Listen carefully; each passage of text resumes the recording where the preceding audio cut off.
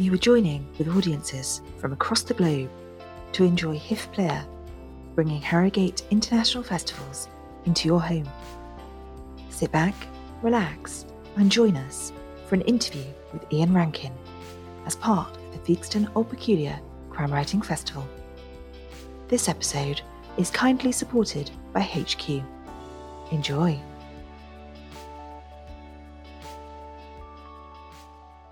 Good morning, everybody. My name is NJ Cooper, and this morning it's my great delight to be asking questions of Ian Rankin. Good morning, Ian. Morning. This is your year at Harrogate, chairing the festival, chairing the programming committee, and a very peculiar year it's being, with no great Theakston's beer, no parties in the garden. What are you going to miss most? Yes, probably the beer in the garden, because it's one of these things. I often arrive. I usually get the train, and then I walk from the station, and I've got my backpack on, and I walk up the driveway to the hotel, and you don't even make it as far as the front door. You'll know this, because there are about a dozen people standing out there you've not seen for almost a year. Most of them crime fiction writers, but some of them fans, old friends, people in publishing, agents. It can take you an hour or two to actually get to the reception desk and actually get checked in. And by then you've usually had a few drinks. So it's a lovely way to start a festival. I mean, one of my favourite memories was when it was Willie McIlvanney, the Scottish crime writer, alas, no longer with us. And he had written 3 crime novels in the late 70s, early 80s, and then they'd been out of print for a long time. And they came back into print, and I was due to interview him on stage at Harrogate. And it was a Sunday morning, I think, around about 10, 11 a.m. We're in the green room, and he said, nobody's going to come to this. Nobody's going to be up and about at this time in the morning to see me. And we walked into the ballroom, which was full to capacity and beyond. And I could just see it just gave him a lift. It gave him a real lift to know that people had not forgotten him or his books in the preceding couple of decades. It is the wonderful thing about Harrogate. Like most crime writers, I've been to lots of festivals where there are 2.5 people in the audience, and it's quite different to see the whole ballroom. But going back to your career, it's very many years since you told me you thought writers tended to have about a decade at the top. You have had at least double that. And I wanted to ask, what do you think it is about your imagination, your Edinburgh, Siobhan, Rebus, Fox, that speaks to so many people? I've never really analysed it, Natasha. I think if I analysed it, it might scare me, or I wouldn't be able to write any more books. Maybe it's something about the sense of place, which I think all good crime fiction does. It's got a fantastic sense of place. Using Edinburgh as a microcosm for things that are happening all around us, whether it's politics, changes in society. It's using crime fiction to ask big questions about good and evil and morality. The fact that Rebus is a complicated character, and that's what keeps bringing me back to him, is that with each book I learn a little bit more about him, but also with each book he has changed. He's got older, he's got health issues now that were not an issue back in the early days of the series. So when I sit down to write a book, it's almost as if I'm writing a standalone, because the things have happened to the characters in their lives. Life has moved on. And so it keeps me on my toes. It keeps the series fresh. The thing about a long-running series is, the author can get a bit bored, and sometimes as a reader you can see that. You can physically see the author getting bored of their characters, getting bored of the same setting. There's only so much you can do. But Edinburgh keeps changing, Scotland keeps changing, the world around us keeps changing, and my characters keep changing. So I've never felt that boredom. Well, Agatha Christie famously wanted to kill Poirot, didn't she? You could have killed Rebus often, but you've managed to avoid the temptation. I was rereading Black and Blue and was struck by the things that have changed. Cigarette smoke in pubs, Rebus queuing in the rain for a phone box. And yet the fundamentals are the same.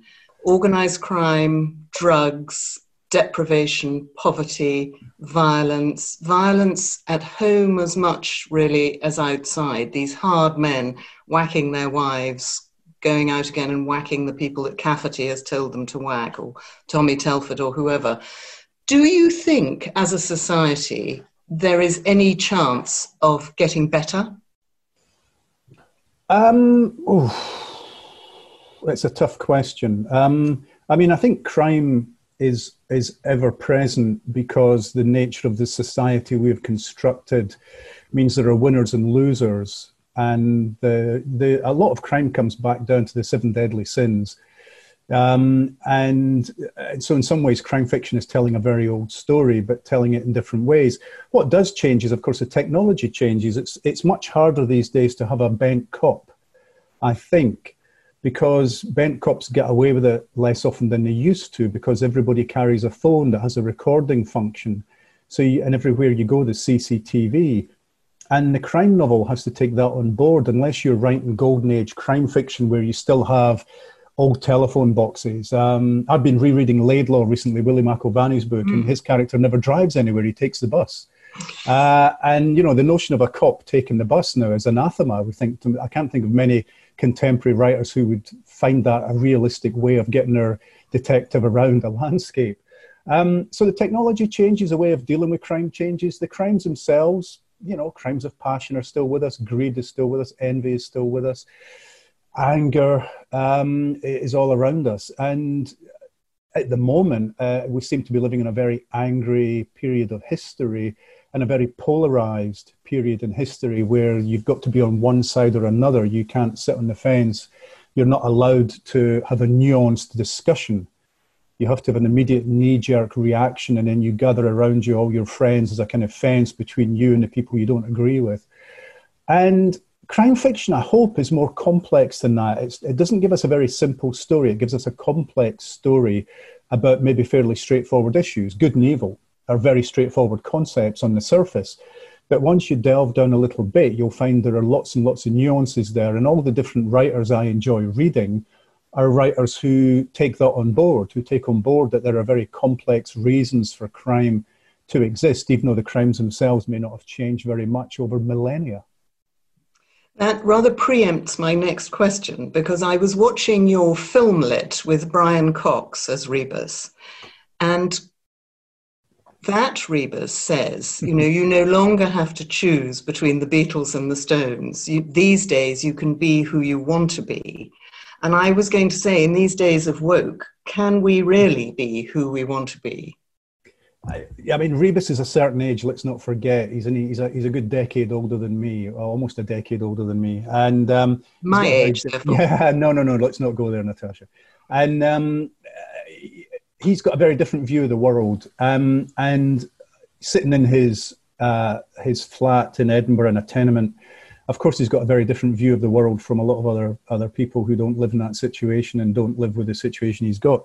I mean, he's thinking back to the Beatles and the Stones. He's thinking back to the Mods and the Rockers, and the fact that these days it seems to be much more of a melting pot. And yeah, maybe if you're looking from the outside, you go, no, these binaries are still with us. But in terms of music, you know, I mean, the music I listen to all kinds of music, from classical and jazz to hard rock to reggae, you name it. Whereas Rebus is a bit stuck himself. He's the kind of guy who only listens to the Stones and never listens to the Beatles. Right. And so he's actually got a very binary way of looking at the world, now that I think about it. I mean, he does see the world in terms of absolutes, absolute good and absolute evil, which is why I have other characters such as Siobhan Clarke try and explain to him that there are nuances there and people are allowed to change, and just because you've committed a crime doesn't mean to say you're a criminal for the rest of your life. And oftentimes, because I'm a much more liberal in my politics, much more liberal than Rebus is, I've got to have that argument with him that the world is much more nuanced than he sees it. And yet it's rather interesting, because although he's tortured by guilt about all sorts of things, he does rather see himself as the only truly virtuous man around, doesn't he? Oh, I don't know. I mean, I think he sees himself as being on the side of the angels, but always being tempted. I mean, the whole raison d'etre of Cafferty, the gangster who in the later books controls Edinburgh, is for him to be the devil, is for him to keep tempting Rebus into breaking the rules just that bit too far and not crossing back over the line to be one of the good guys again. So that relationship has changed during the course of the books as well. Is he a good man or is he not? I mean, I think he represents the kind of fictional cop, and in fact, it used to be the fictional private eye that we used to see a lot of, who kind of makes his own rules. He's almost like an existential hero, which is why a lot of American crime fiction was taken seriously in France when it wasn't taken seriously anywhere else, was that the French, the philosophical French, saw the detective, the private detective, is someone who creates their own set of rules and values and lives by those. And Rebus has always done that. He always in the books has operated almost as a private eye within the police, going off and doing his own thing, breaking the rules, sidestepping the rules, being a maverick, running his own investigation, not working well as part of a team. He wouldn't last 2 minutes in the modern British police force because of that. But he operates quite well as a private detective, and I've always had a soft spot for American private eye stories. One of my big heroes is Lawrence Block, who writes the Matt Scudder, although he says he's written his last Matt Scudder novel. And very early on in my career as a crime writer, before it was my full-time job, I came across the Matt Scudder novels, and Cafferty was invented as a nod to one of the characters in the Scudder series, a guy called Mick Ballou, who's a New York gangster who the private detective Matt Scudder becomes quite friendly with. And so that was the relationship that built up between Rebus and Cafferty, was a homage or theft of some of the ideas in Larry Block's books. This is one of the things I love about crime fiction. There is an inheritance, and people do take up characters. I'm thinking here of Mick Herron and Jackson Lamb, and Mick's devotion to Reg Hill's novels. He never met Reg, but we love our colleagues' work, and we, as you say, it's homage or borrowings or developing the themes. Yeah, and sometimes it's a reaction. I mean, when you're a young, angry crime writer, there were a few of us around in the 80s, and we decided we wanted to kick against the English tradition, the cozy as it was known in America. We wanted to write something that was more determinedly urban and perhaps slightly more nihilistic or anarchic. And there was a kind of movement where we thought, right, the way to do this is to shock the reader out of their complacency by bringing in lots of Grand Guignol serial killers. We had read Thomas Harris, and we wanted to do our own kind of take on the serial killer, almost as mythical or fairy tale monster. And then, you know, most of us grew up, and we decided that that in fact there's a place for nuance in the crime novel. You don't have to shock. I remember quite early on, it was the third Rebus novel, Tooth and Nail, which was set in London. I was living in London at the time and didn't like it, so I thought I'll bring Rebus to London so he can not like it as well. And that, in thrall to Thomas Harris, I had this very Grand Guignol serial killer, and it had scenes of sex, scenes of a sexual nature, and very graphic descriptions, I know. And my editor at the time, God bless him, a very old-fashioned traditional publisher, Ewan Cameron, who's still around and has just written his first novel, I think at the age of 80. His first novel, Madeline, which is a good old-fashioned traditional novel. He said to me, look, can we pause at the bedroom door, please? And can we not have as much description of the violence? Please allow the reader to use their imagination. They will dream up many more scenarios than you can. And so I learned a valuable lesson, which is that crime fiction doesn't need to have sex and doesn't need to have violence necessarily. And luckily with a cop, the cop turns up after the act of violence has taken place. So what Rebus and Siobhan Clarke and my other characters are doing is dealing with the aftermath rather than the violent act itself.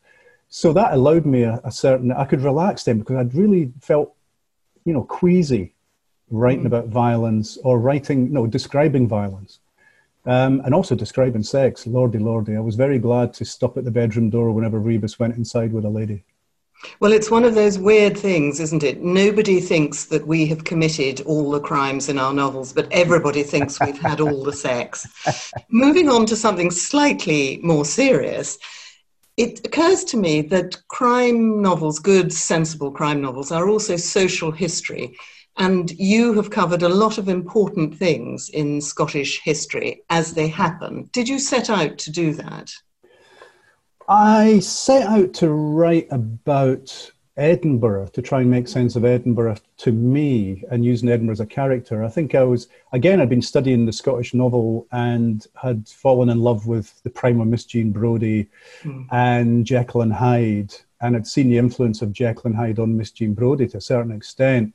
But nobody seemed to be writing about contemporary Edinburgh in the 80s. And I thought, well, maybe I should do it. There were lots of novels being written in Glasgow, but not many novels or any novels that I could find being written about contemporary Edinburgh. And I thought a detective is a good way to explore the city. Then I realised fairly early on in the process that Edinburgh could be used as a microcosm for Scotland as a whole, for things that were happening in politics and in society. And when change came, because I was writing about a real place in real time, when change came, that change had to be reflected in the book. So the coming of the Scottish Parliament, the meeting of the G8 in Edinburgh, all of these things, the independence debate, of course, Brexit. You can't really write a contemporary novel without at least referencing Brexit at some point, although I do it very fleetingly in the last couple of books. I think the only thing I say is that my gangsters are all for it because they are disaster capitalists and they see money to be made from chaos. So yeah, I guess by accident, the books did become critiques of society or looking at things that were happening around me to try and make sense of them, Natasha. And it's one of these things where you can't really do it with countries that have been in complete turmoil. You tend to find if a country has been in complete violent turmoil, let's take Northern Ireland for a recent example, the crime fiction only really emerges afterwards. Yes. To explain or to try and explain what just happened. So you don't need crime fiction in places that are undergoing huge amounts of violence, except you do get it in America. But it comes afterwards as a way of explaining. So the crime novel tends to be a historical novel.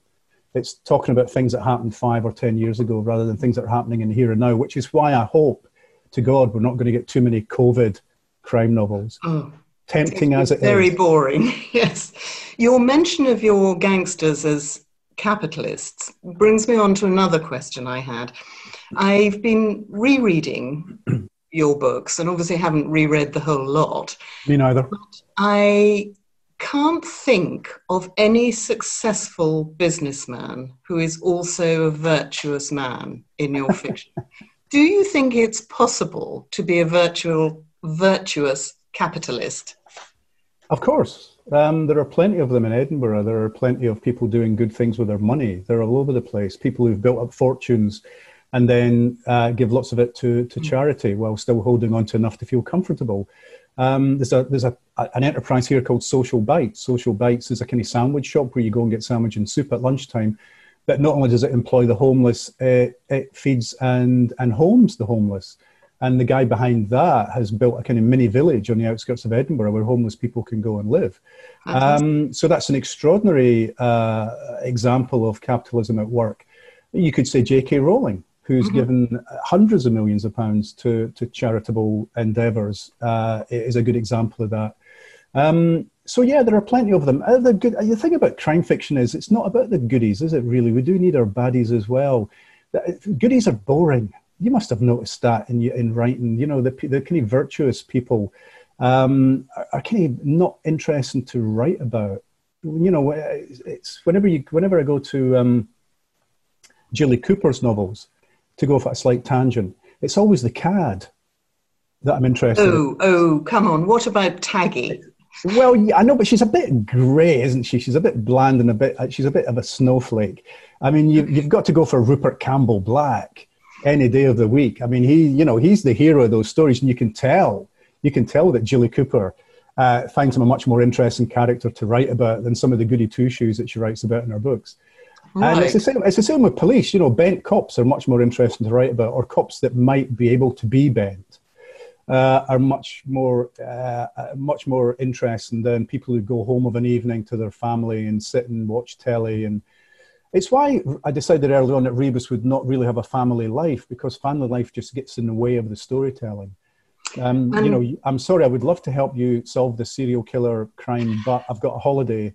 I've got to go with my kids, or I've got to take the kids to the dentist, or, you know, I've got to go home for dinner. You know, I can't hang out 24/7 solving this crime. I've actually got a home life. Now, in the real world, most cops do have a fairly successful home life these days. Wasn't always the case. But in fiction, I mean, they do exist. They do exist. Is it the Brunetti novels? I mean, that's quite a successful. Do I mean Brunetti, Brunesi? I'm getting mixed up here.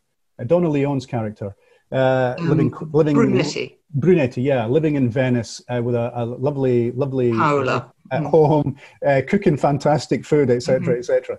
But those are rare cases. I guess Ruth Rendell did it, didn't she? I mean, to a certain extent. She had a detective who had a fairly calm and quiet home life, although his family did get involved in some of his later cases. But I enjoy the mavericks, and I enjoy the people that have just got a bit of edge to them. I did notice in Black and Blue, when Rebus is talking to Jill Templar, you say Rebus felt comfortable sharing everything but close proximity. Now, I wondered if that's his fatal flaw or the basis for his superhuman detective talent. If he can't allow close proximity, maybe it wasn't the job that ruined his marriage, but the job that gave him an excuse to have a ruined marriage. What do you think? Again, I think it's probably very complicated, and I've not thought about it too much consciously. Probably subconsciously, I'm working on it all the time. When I started writing the Rebus books, the cops I met tended to have a kind of broken marriage behind them. They tended to spend too much time in the pub with their colleagues. They had this very, their work patterns. They would be working, long hours, weekends, etc., on a big case, which was detrimental to family life. Now, whether they were unsuited to family life in the first place, and this gave them an excuse not to get involved, or whether the family life thing fell apart because they were married to the job, I'm not 100% sure. I know it doesn't happen so much these days. The cops I tend to come across these days are in successful relationships. The bulk of them are in successful relationships. I just chose to have a series of loners. Malcolm Fox is a loner. He's got a busted marriage. Rebus has a busted marriage. Siobhan Clarke has never married. So they can focus on each other and focus on the case and not have all that family stuff getting in the way. Whether it's to do with their character or whether the job has changed them or whether they chose the job because it meant they could act that way, I'm not 100% sure. I mean, Rebus, I think, grew up a maverick. He grew up an outsider. He joined the army but didn't fit in and eventually left. He joined the police. He should never have joined the police because he doesn't work well in a team, as I've said. So he's been a misfit all his life, and misfits don't do too well in organizations in general, and certainly wouldn't do well in the police these days. Which brings me to another question. Somebody once said that writing a novel is like stripping off all your clothes and walking naked down Piccadilly. How much of you is in your novels? I mean, clearly your liking for the Oxford Bar and your music, but how much of the more philosophical stuff is you? Well, where do our characters come from? I mean, if Rebus is part of me, so too is Cafferty, so too is Siobhan Clarke. I mean, weirdly, I live in a sort of modern development of high rises where Cafferty also lives. Previous to that, Cafferty lived in the street I had lived in before I moved here. So, and Rebus lives in the street I lived in when I was an impoverished student. So I followed my characters around Edinburgh, really. And how much of Rebus is me? I don't know. I mean, I guess he can be my Mr. Hyde. He gets to say things I couldn't without getting in trouble. He's always got a good one-liner. He's much less liberal than I am. He's much more, I guess, of an anarchist, but also more conservative with a small c, because police officers tend to be that way. And he fears change. I mean, he is reluctant to face up to change in society or in the way the police operate or anything else. So younger characters like Siobhan Clarke have to represent the willingness to go along with change. So yeah, and I'm getting older. I mean, I'm getting creaky. So in some ways, physically, I'm getting more like Rebus all the time. And now that he's cut back on the drinking and he's cut out the smoking because he's got COPD, he really is getting more like me all the time. I mean, my God, the Oxford Bar, I've not been in the Oxford Bar since lockdown, which didn't stop me going there on my 60th birthday in April to drink a pint outside. I think I saw something on Twitter about that. I took a pint glass and a can of beer and I drank it outside the locked bar and then walked home again. That was my daily exercise regime. So, and you know, in some ways, yeah, the music and the being a bit of a loner. I mean, I think writers, you know, what are we? We were sometimes the odd kids at school, the quiet kids at school, very self-contained, dreamers. We liked nothing better than to be in a quiet room with our thoughts. So we'd be sitting at home in our bedrooms, scribbling down poems and song lyrics, drawing pictures, fantasizing, having a very inner creative life. And we never gave that up in a way. I'm still, you know, the lockdown hasn't affected me as much as it has many other people, because sitting alone in a room with a laptop and my thoughts and my ideas and hopefully my creativity is pretty much all I ever do. Then weirdly, there's that, you know, Jekyll and Hyde thing, because now the role of the author is to then go out into the world once you've written a book and sell it door to door, like a traveling salesperson. And that aspect has gone. We've now got Zoom festivals and online festivals and things. And because writers, you know, I mean, every time I go on tour, it takes me away from the work. I cannot write while I'm on the road. I cannot even get ideas when I'm on the road. I'm just on the road.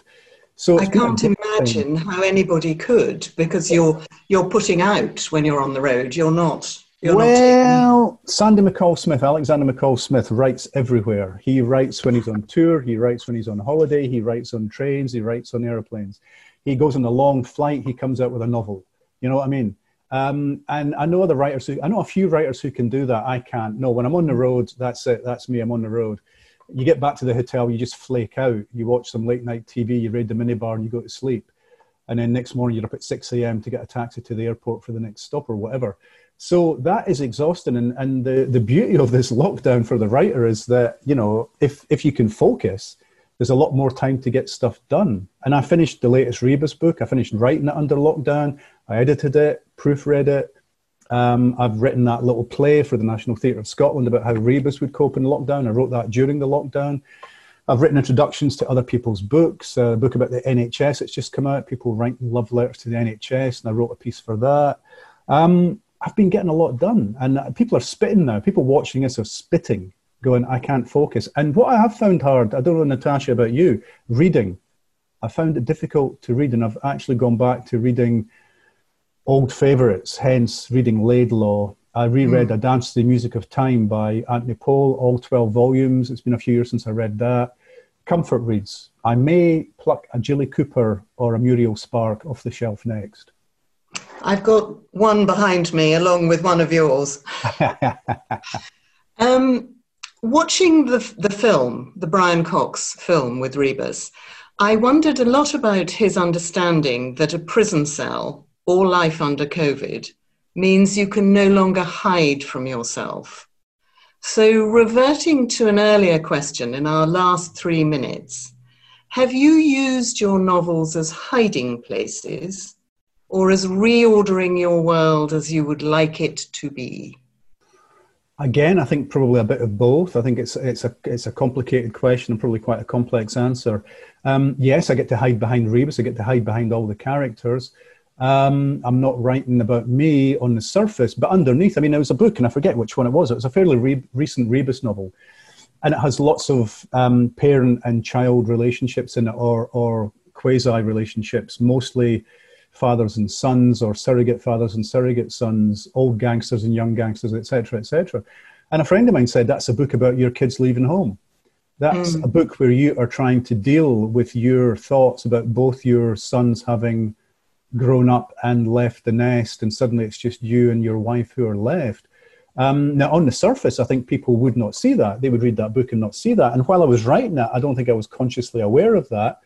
But a friend, once they pointed it out, I went, you're probably right. Subconsciously, that was my way of ordering my world or asking questions of myself by giving the issue or the problem to my characters. And so I think there's a lot of that going on. I mean, famously, I've said it many times, but my youngest son, who's quite seriously disabled, when I found out he was going to be disabled for the rest of his life, I had Rebus's daughter be in a car. She's hit by a car and put in a wheelchair. And that was my way of dealing with the fact that my son was probably never going to walk. It was just, okay, Rebus, you deal with this. Let's see how, maybe I can work out how to deal with it by giving it to you as a problem. And then later on, I felt a bit bad, a bit guilty about giving Rebus this extra problem in his life. So his daughter did come good. And the next book, which comes out in October, is mostly about Rebus and his daughter reconnecting. So it's not actually set in Edinburgh mostly. It's mostly set way up on the north coast of Scotland where she lives, and it takes me and Rebus way out of our comfort zones. And it's no bad thing to do that. I've got to say very quickly, it's not Rebus goes on holiday, because whenever a character, a long-running character in a series goes on holiday and finds a murder, you go, that's an author who's getting a little bit tired of their character. Or alternatively, an author who wants to go to the West Indies in the winter on the Taxman. Yes. Thank you very much indeed, Ian Rankin, for sharing your thoughts about your work, your life, and Scotland. That was great. Thank you. Thank you for allowing me into your interview room. Am I allowed to go now? Do I need a lawyer? I think you're allowed to go. Cheers, Natasha. Bye. Bye. There's a serial killer on the loose. The race is on before more bodies are found. But will it take a killer to catch the killer? Get ready for The Jigsaw Man.